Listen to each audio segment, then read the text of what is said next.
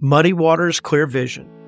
Welcome to Muddy Waters Clear Vision, the podcast that dives deep into the journeys of Louisiana's most successful entrepreneurs. We'll traverse their humble beginnings, celebrate the coaches and leaders who guided them, and explore their unique leadership styles. Together, we'll uncover the muddiest moments of their career, the challenges that turned into blessings, the obstacles that transformed into stepping stones. Our guests will pass on their hard-earned lessons to the next generation of entrepreneurs and discuss the enduring impact they aim to make. As we navigate the waters of their past, we'll also glimpse into their future. Where are they heading next? So join us as we chart the path from muddy waters to a clear vision.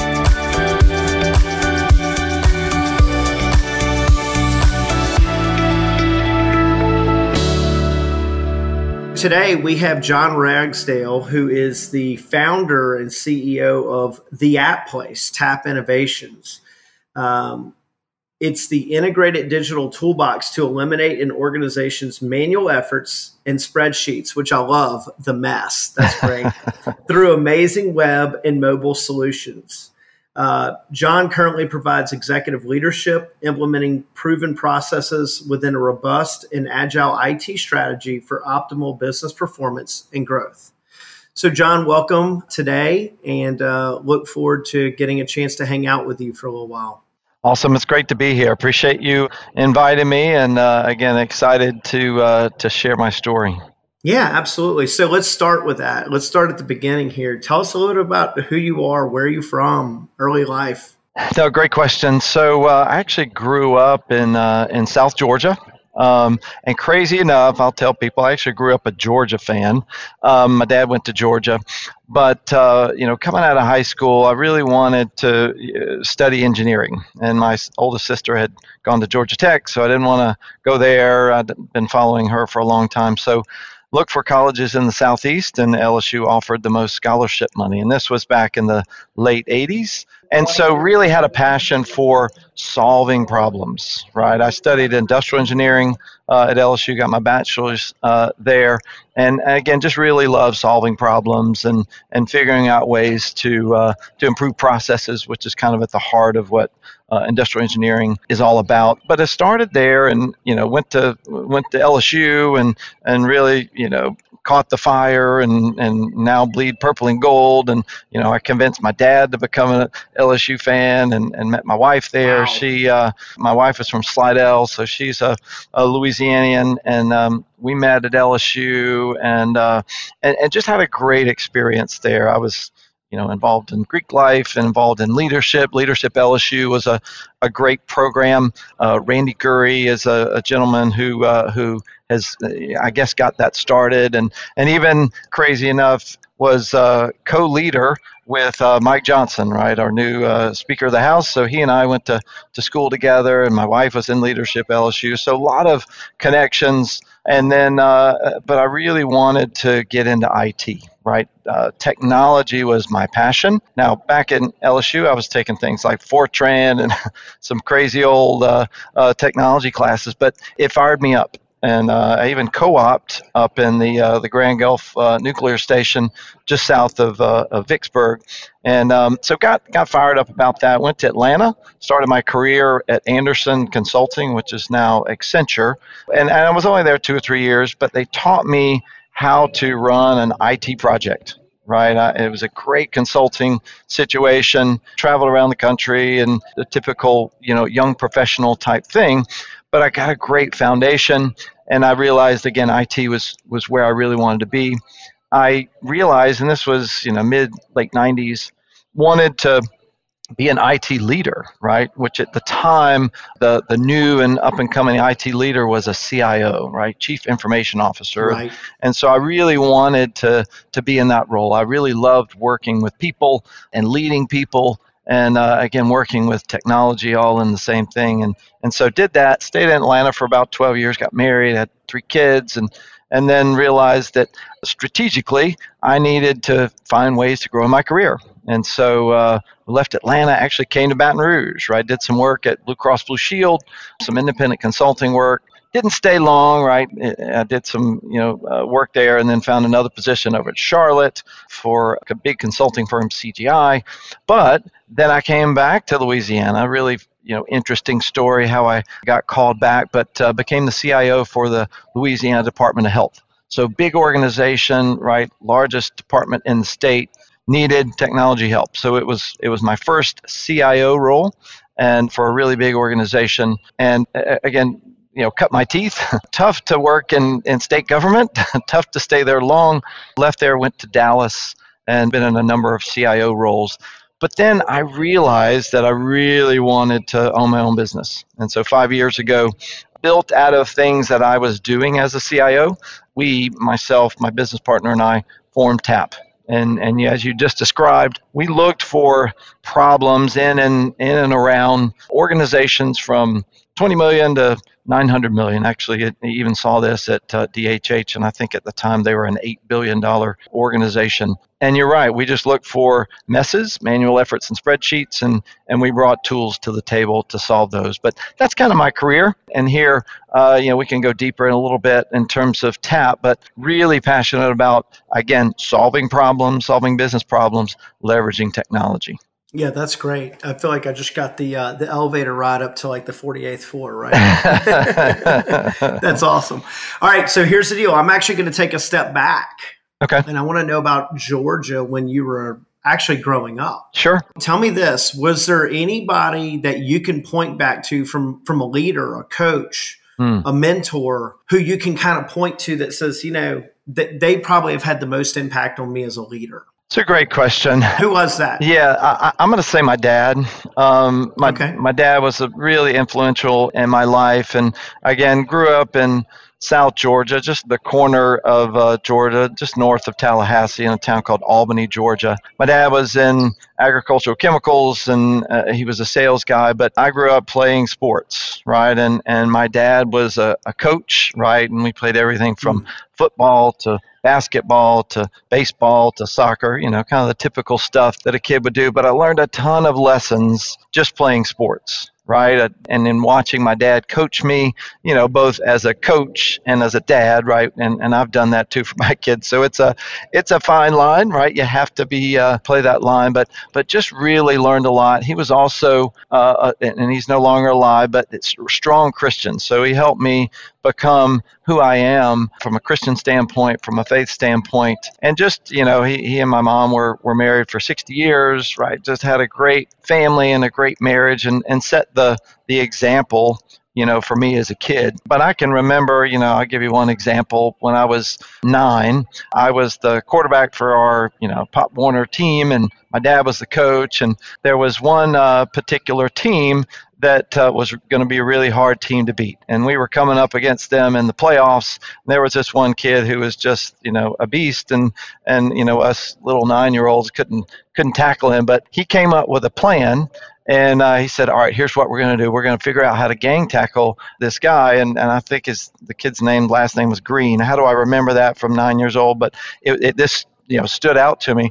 So he said, hey, every time you get a tackle, I'm going to give each of you a thing of M&Ms. And so that fired us up to, every time he got the ball, we all just gang tackled, and somebody kept a log of that. Well, we ended up winning the game, right? And then we actually went all the way to the city championship, right, as a 9-year-old. But another lesson in all of that was a couple of days before the city championship, I was playing basketball, and I jammed my thumb. And it was my right thumb. And so I couldn't play, right? I was going into the city championship and I couldn't play. Of course, I was really upset. But my dad helped me understand and think about, what that meant. And of course, I was pouting and crying. He said, no, I need you to come be on the sideline, right? You're still part of the team. So just the lessons life lessons like that were really impactful to me as a kid in South Georgia with my dad.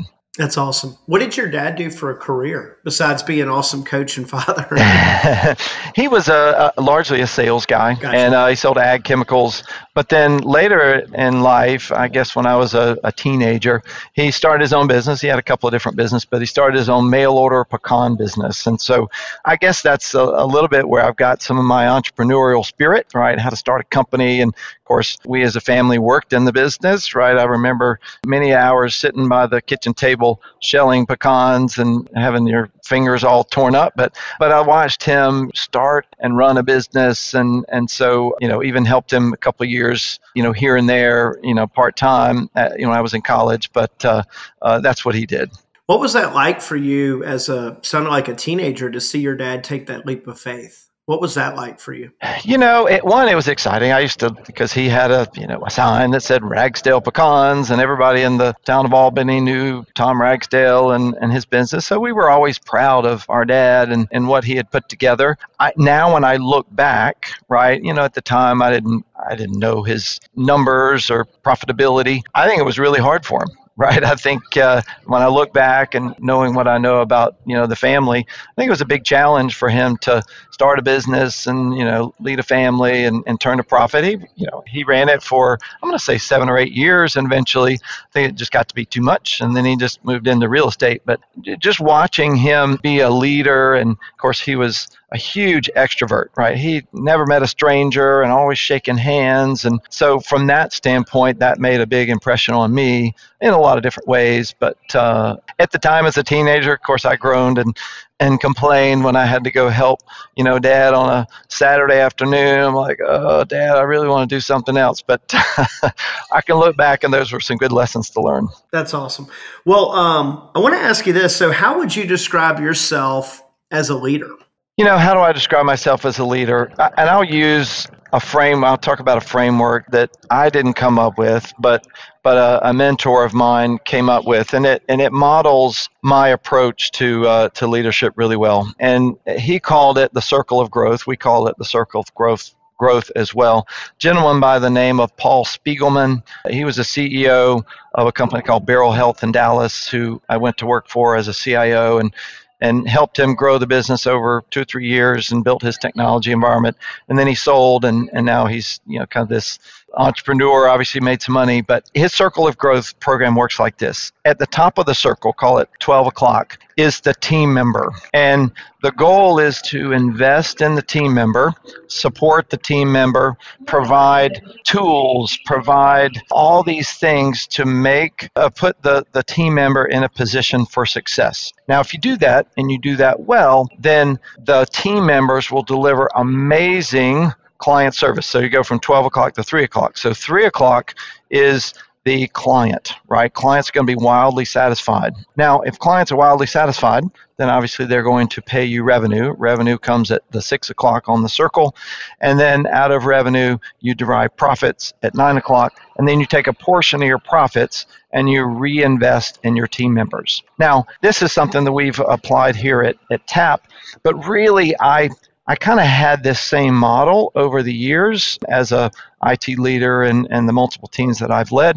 But it really, I've leveraged his terminology and his model. But that's really it. I devote so much of my efforts into my team to put them in a position for success, because I know it's not all about me. Right? Obviously, I want to leverage my talents and capabilities, but is really investing in the team and finding those folks and empowering them to be successful. How clear is that to your team? Super clear. In fact, obviously we've got it on the walls at work, but I talk about it a lot. In fact, we have a department leader meeting every Friday where we bring in our department leaders.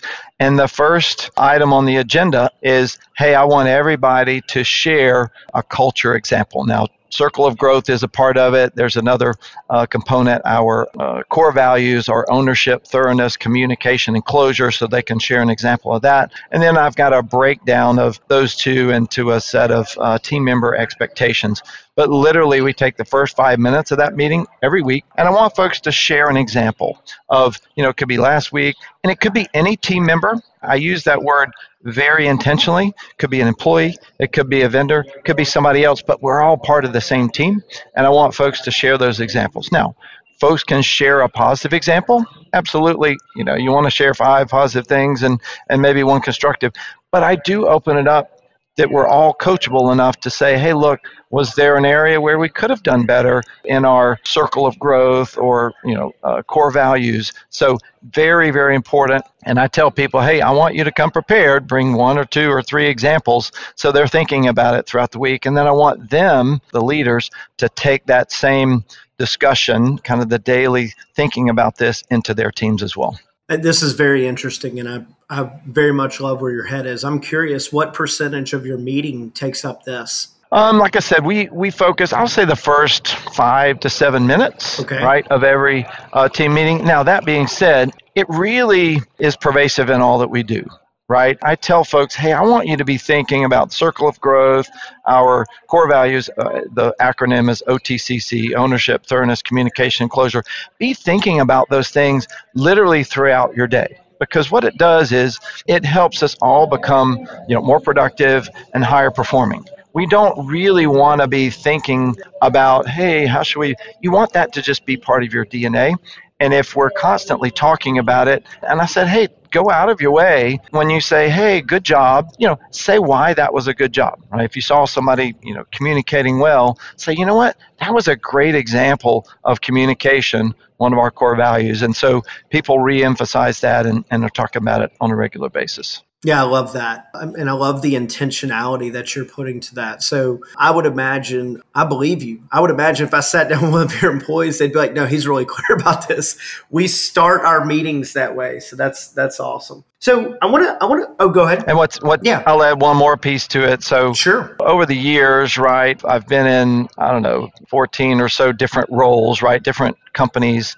And so what's been fun at TAP is I've been able to kind of bring my A team to TAP. Now, I won't say everybody at TAP is a group or someone that I've hired or worked with in the past, but I'll say about 60-70% of my team have worked with me before. So the Kevins and the Stevens, they're people that have worked for me before.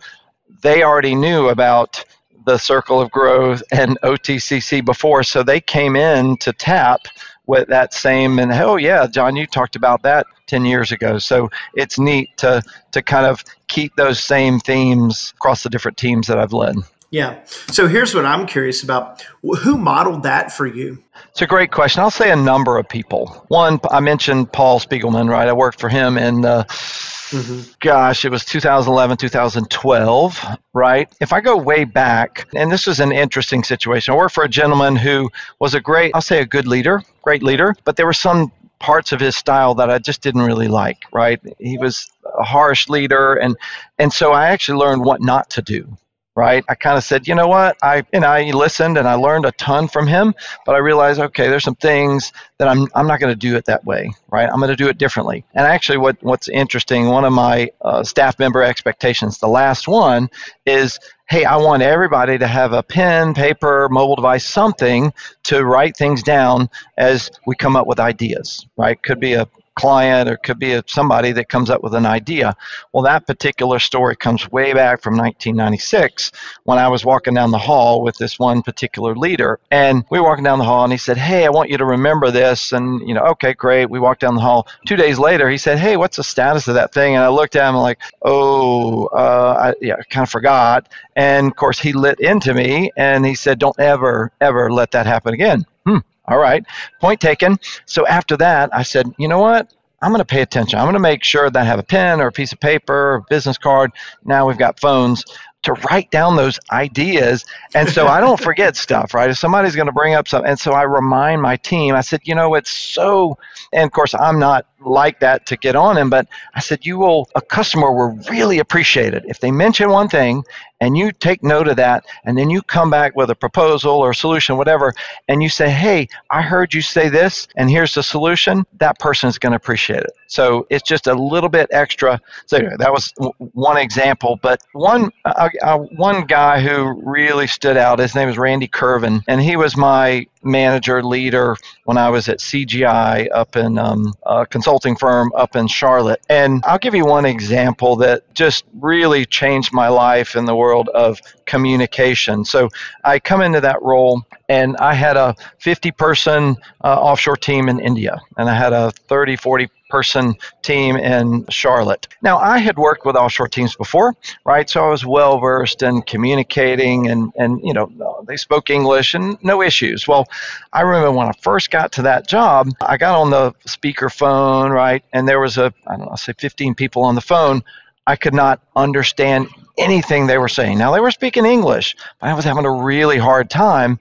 And I was like, oh man, how am I going to do this, right? I got to lead this team and I just don't understand them. So I went back and talked to my manager, mentor, coach, Randy. And I said, Randy, man, what do I do? And he said, you know what? Here's what you need to do. I'm going to send you to India. I'm going to send you over there for 2 weeks and I want you to get to know them. I said, okay, right. I've never been to India, but I'll go. And so sure enough, I went over there and they were the most hospitable people in the world, right? I mean, we went hiking, we went to movies, and of course I didn't understand anything in the movies, but and we went out to dinner, and of course we worked, but it was just a different level of getting to know them, and I got to know all of them and their personalities and their humor and what they liked and didn't like. So just an amazing trip. Well, what was really interesting, when I got back next week, we're on the phone and I understood everybody perfectly, right? I knew that was Archana talking, or that was Jayesh talking, and that was Rajiv, and I knew their humor and their inflection, and I thought, wow, what an amazing lesson to learn about communication and building relationships and getting to know people. And again, really came from that mentor leader. Now he since has referred me to other positions and helped me along in my career. He was, much senior to me at the time, but what a great lesson to learn about communication. Yeah, that is unbelievable. And that's a story that needs to be told. So I'm glad you're here today telling it. That's really powerful. All right. So I want to move to the challenges around your entrepreneurial journey. It sounds like you've had a ton of experience of not only being an employee, but also in a leadership role as an employee. But now let's think about 2017 is when you became the entrepreneur. It is, yeah. It was November 2017, so 6 years ago. Okay, gotcha. All right, so we're 6 years into the saddle here.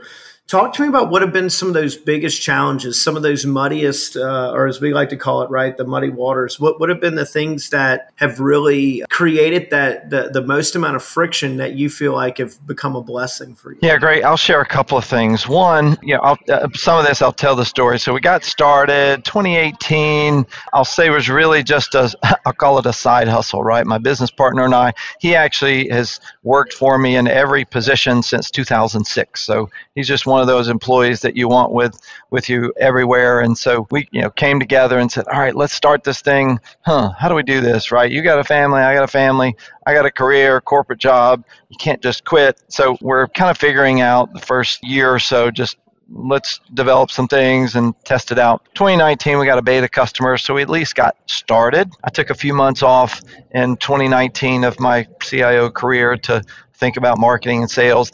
I did get a business coach. Really highly recommend getting a business coach, right? The firm we used was Action Coach. They're a franchise system, and the gentleman Doug out of Houston, highly recommend. He just helped me understand that. But probably the biggest challenge, right, if I kind of fast forward into to 2020, we at 2019, okay, we had some momentum going, but I couldn't step away and pay myself the salary so I had to get another CIO role. I hired a sales guy in January of 2020, so things looked good, decent pipeline, and of course the world stopped in March of 2020 with COVID and the pandemic, and then we're all kind of scratching our heads, oh my gosh, what are we going to do? But we stayed with it, right? And I tell people that we begged and borrowed, we didn't steal, right? But we figured out a way to stay afloat. And but what was really interesting, and this is the story I'll tell, I kept a relationship going with my network. And so one gentleman in particular is a sales guy for Paycor HR software. His name is Bo Wellborn. Good friend of mine. He had sold to me in some other situations prior to him being at Paycor. But fast forward into 2020, he was trying to sell his software to clients. And clients would buy it, but then they would come to him and say, hey, look, I like your software, but I really need it to integrate with some other system.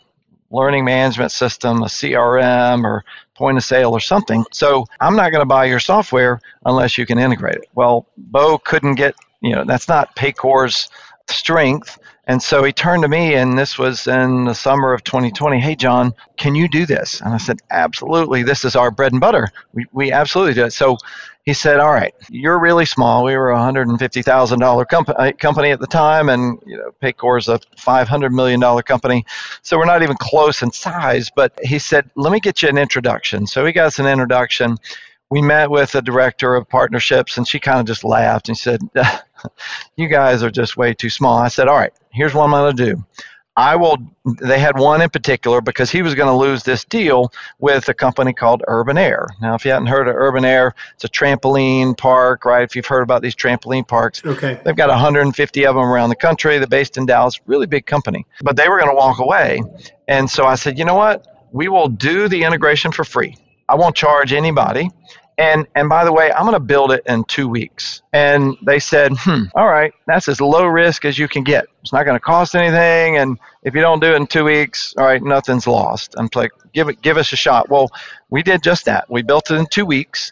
Right, we did it for free. Now that was the last one I did for free, and Urban Air, Urban Air loved it, and Bo won the deal, right? And I don't know what the deal was, but I'm guessing it was probably a several $100,000 a year deal for him, right? Not for me, but for him.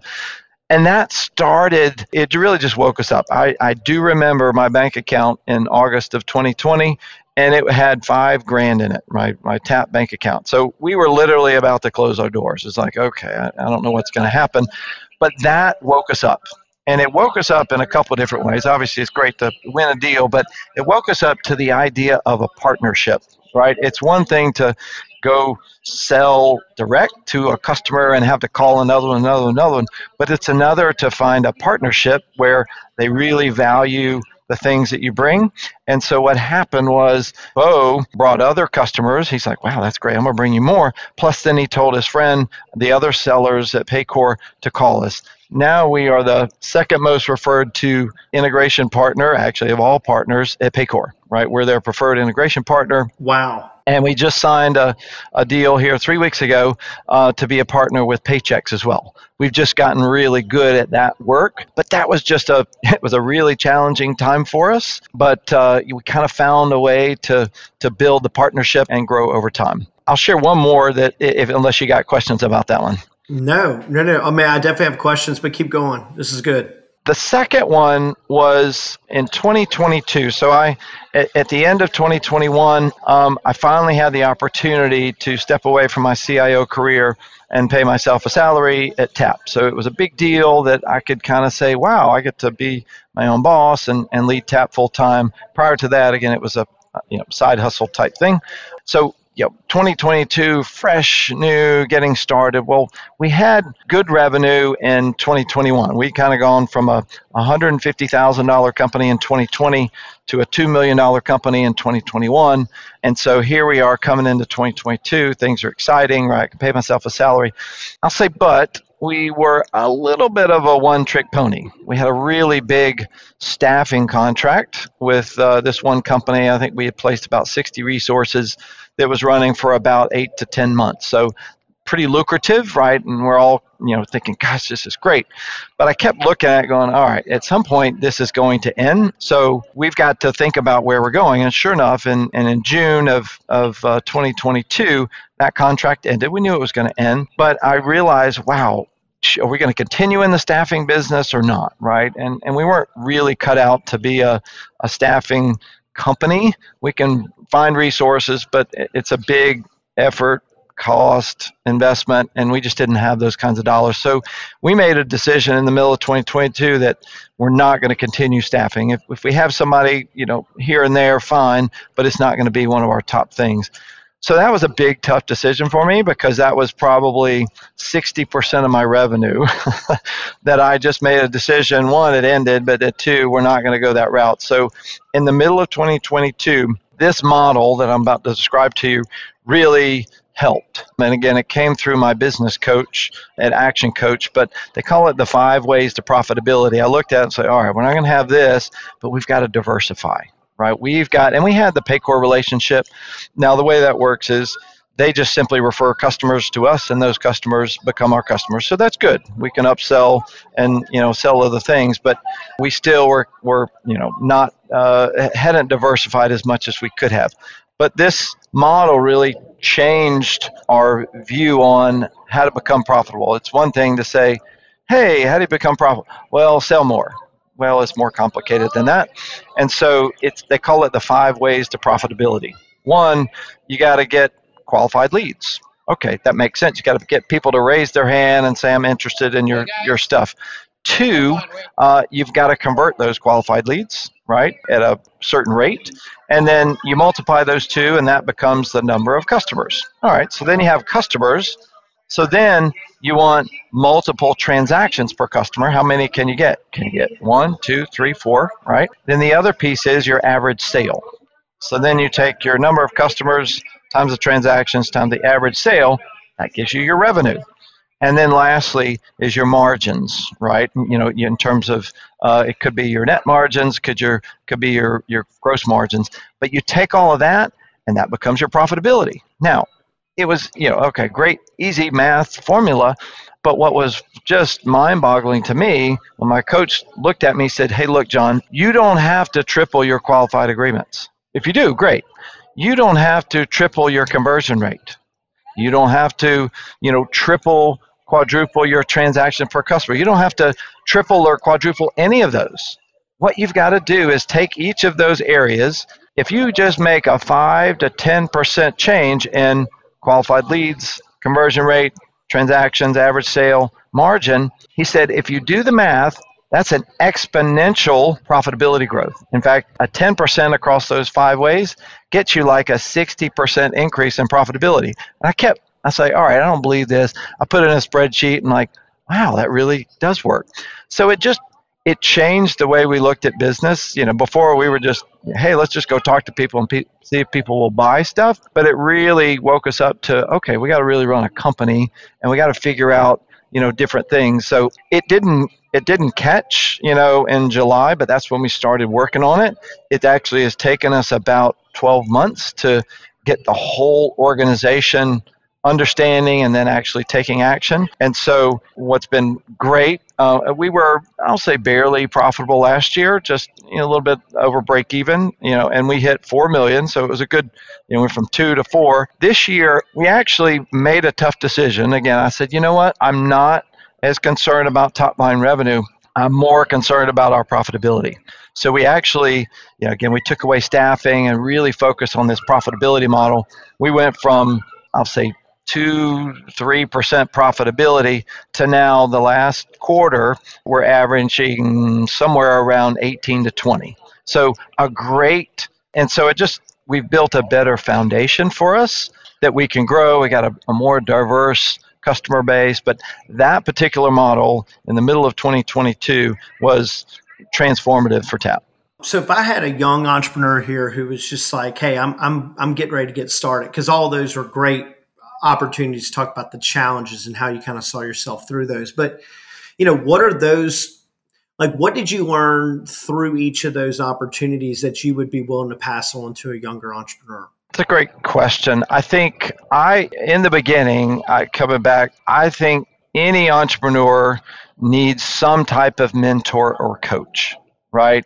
Hands down, somebody who has been through this before. Now, I had a business coach, but there were plenty of other mentors. I mentioned the Paul Spiegelman, right? He has built and sold multiple companies. I was constantly talking with him. He was giving me advice, right? I have various people, in my network that I've reached out to that I know I can trust that, again, have done this before. So I highly recommend that, especially early on. There's just so much to starting a business. I think the other thing I would say is figure out the marketing and sales side of the business. Obviously, if you're starting a company, you got to have a product or service or something that people want to pay money for.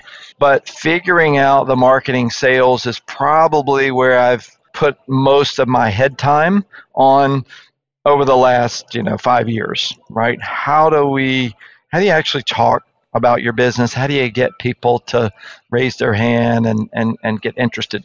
Not easy. In fact, it's really, really hard. And if a business owner is not slanted, if they can't think that way, because not everybody is, then you've got to find somebody that is, right? Because you can have the best product in the world, best solution in the world, since sliced bread, blah, blah, blah, blah, blah.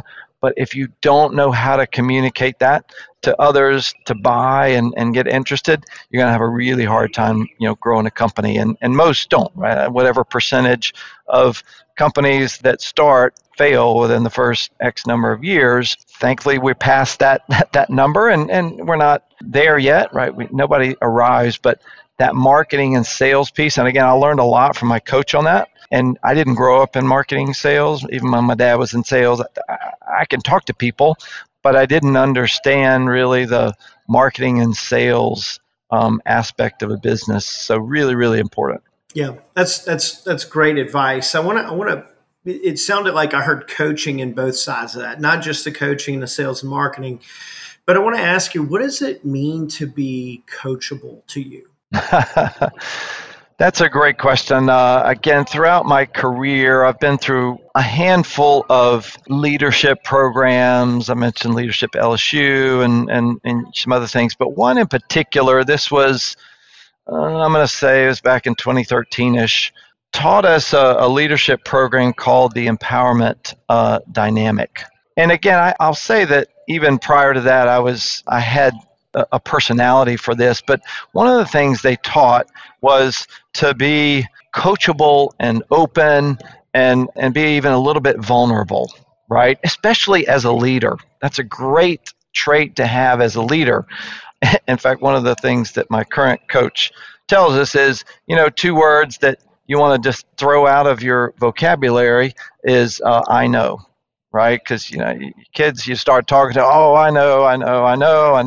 And so you kind of want to throw that out, right? Just to say, be open, listen, because there's always things that you can learn. And so if you looked at my team member expectations, it's going to talk about being coachable, right? And, learning, be a learner and that kind of thing. But it was in that leadership program that it really kind of stuck. Lots of things that were built into that leadership program. And I teach my team, I said, hey, look, be open to feedback, right? I want a culture where we all feel comfortable to point things out. Now, you want to point things out in a professional way. If it's personal, then maybe you need to do that behind closed doors as opposed to in a group. But everybody should be open. In fact, one of the things I have one-to-ones with my leaders, but one of the things that I intentionally put as one of our agenda items is for me to actually ask for feedback and say, you know what, I'm going to open the door because sometimes it might be a little, should I say this to John or not?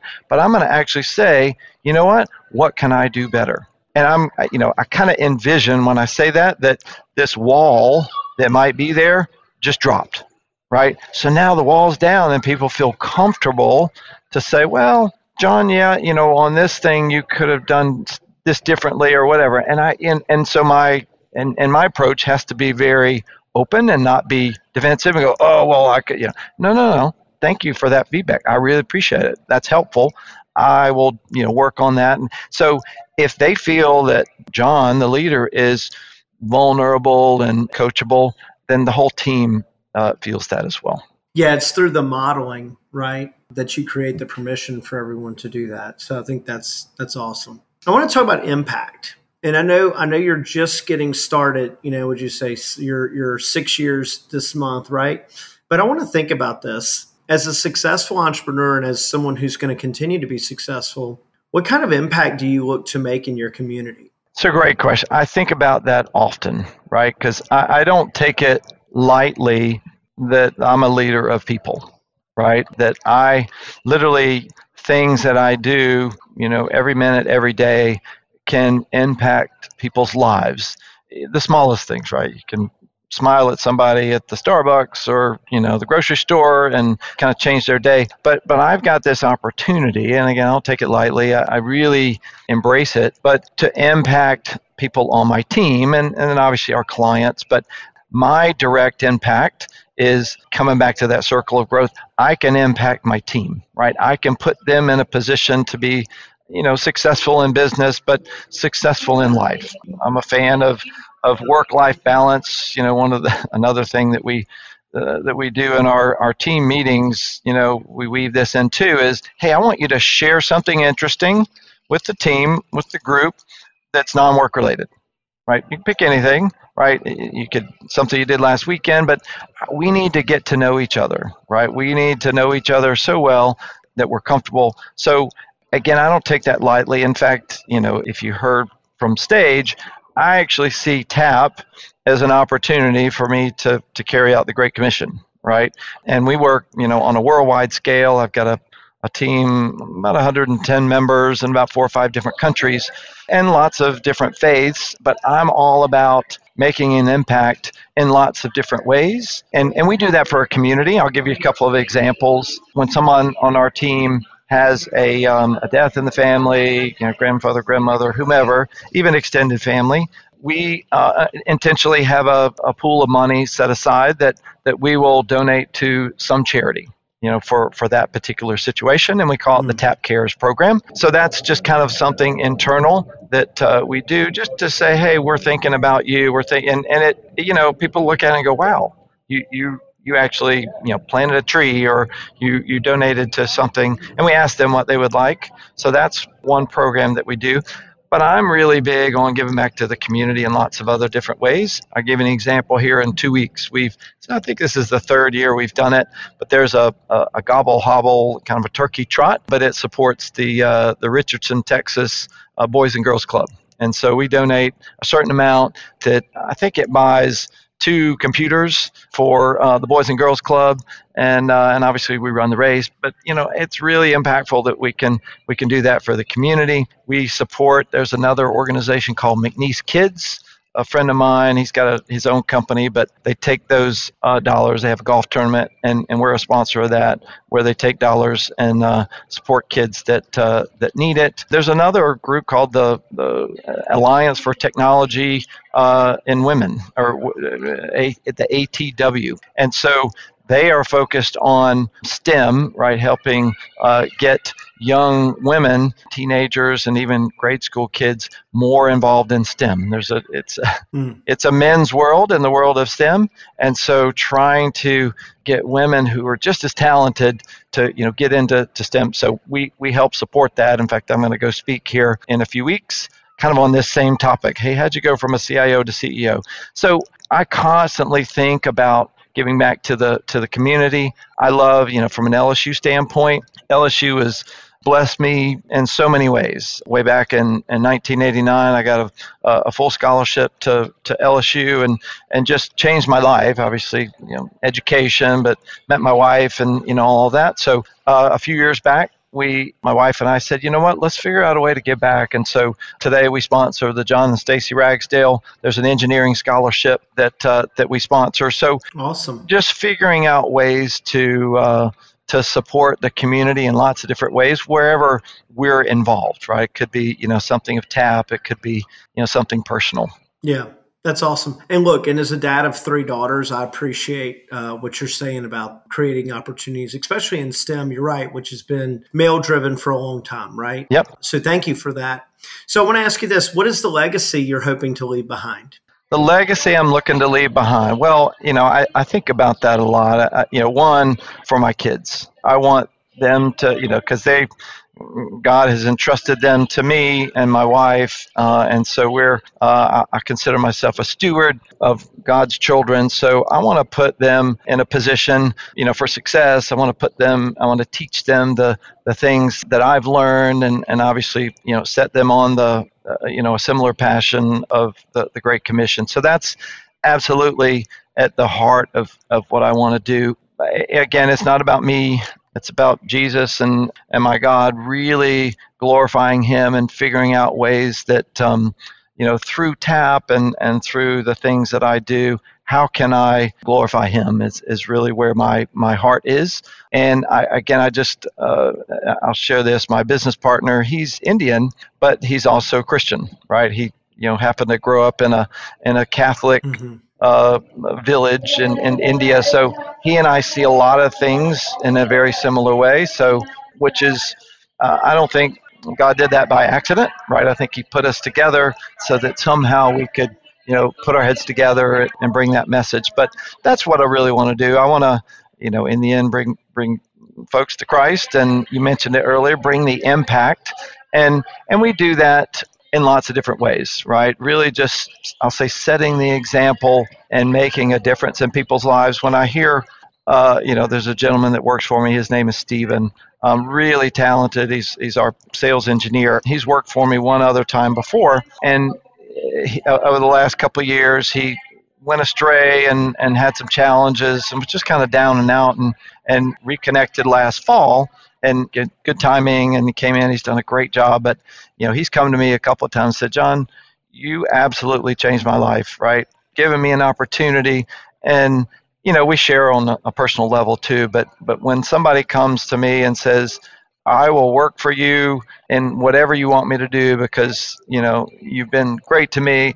When people say that, it just warms my heart, and I want to do more of that. Yeah, that's awesome, man. And I appreciate how passionate you are about your faith. I appreciate how passionate you are about the impact that you're making. I would say keep doing it, man. This is awesome. It was great to see you, first of all, be the number one ranked fastest growing LSU company, top 100. And also, we talked about earlier today, but John also got up with the band and sang Hotel California, which was amazing and awesome.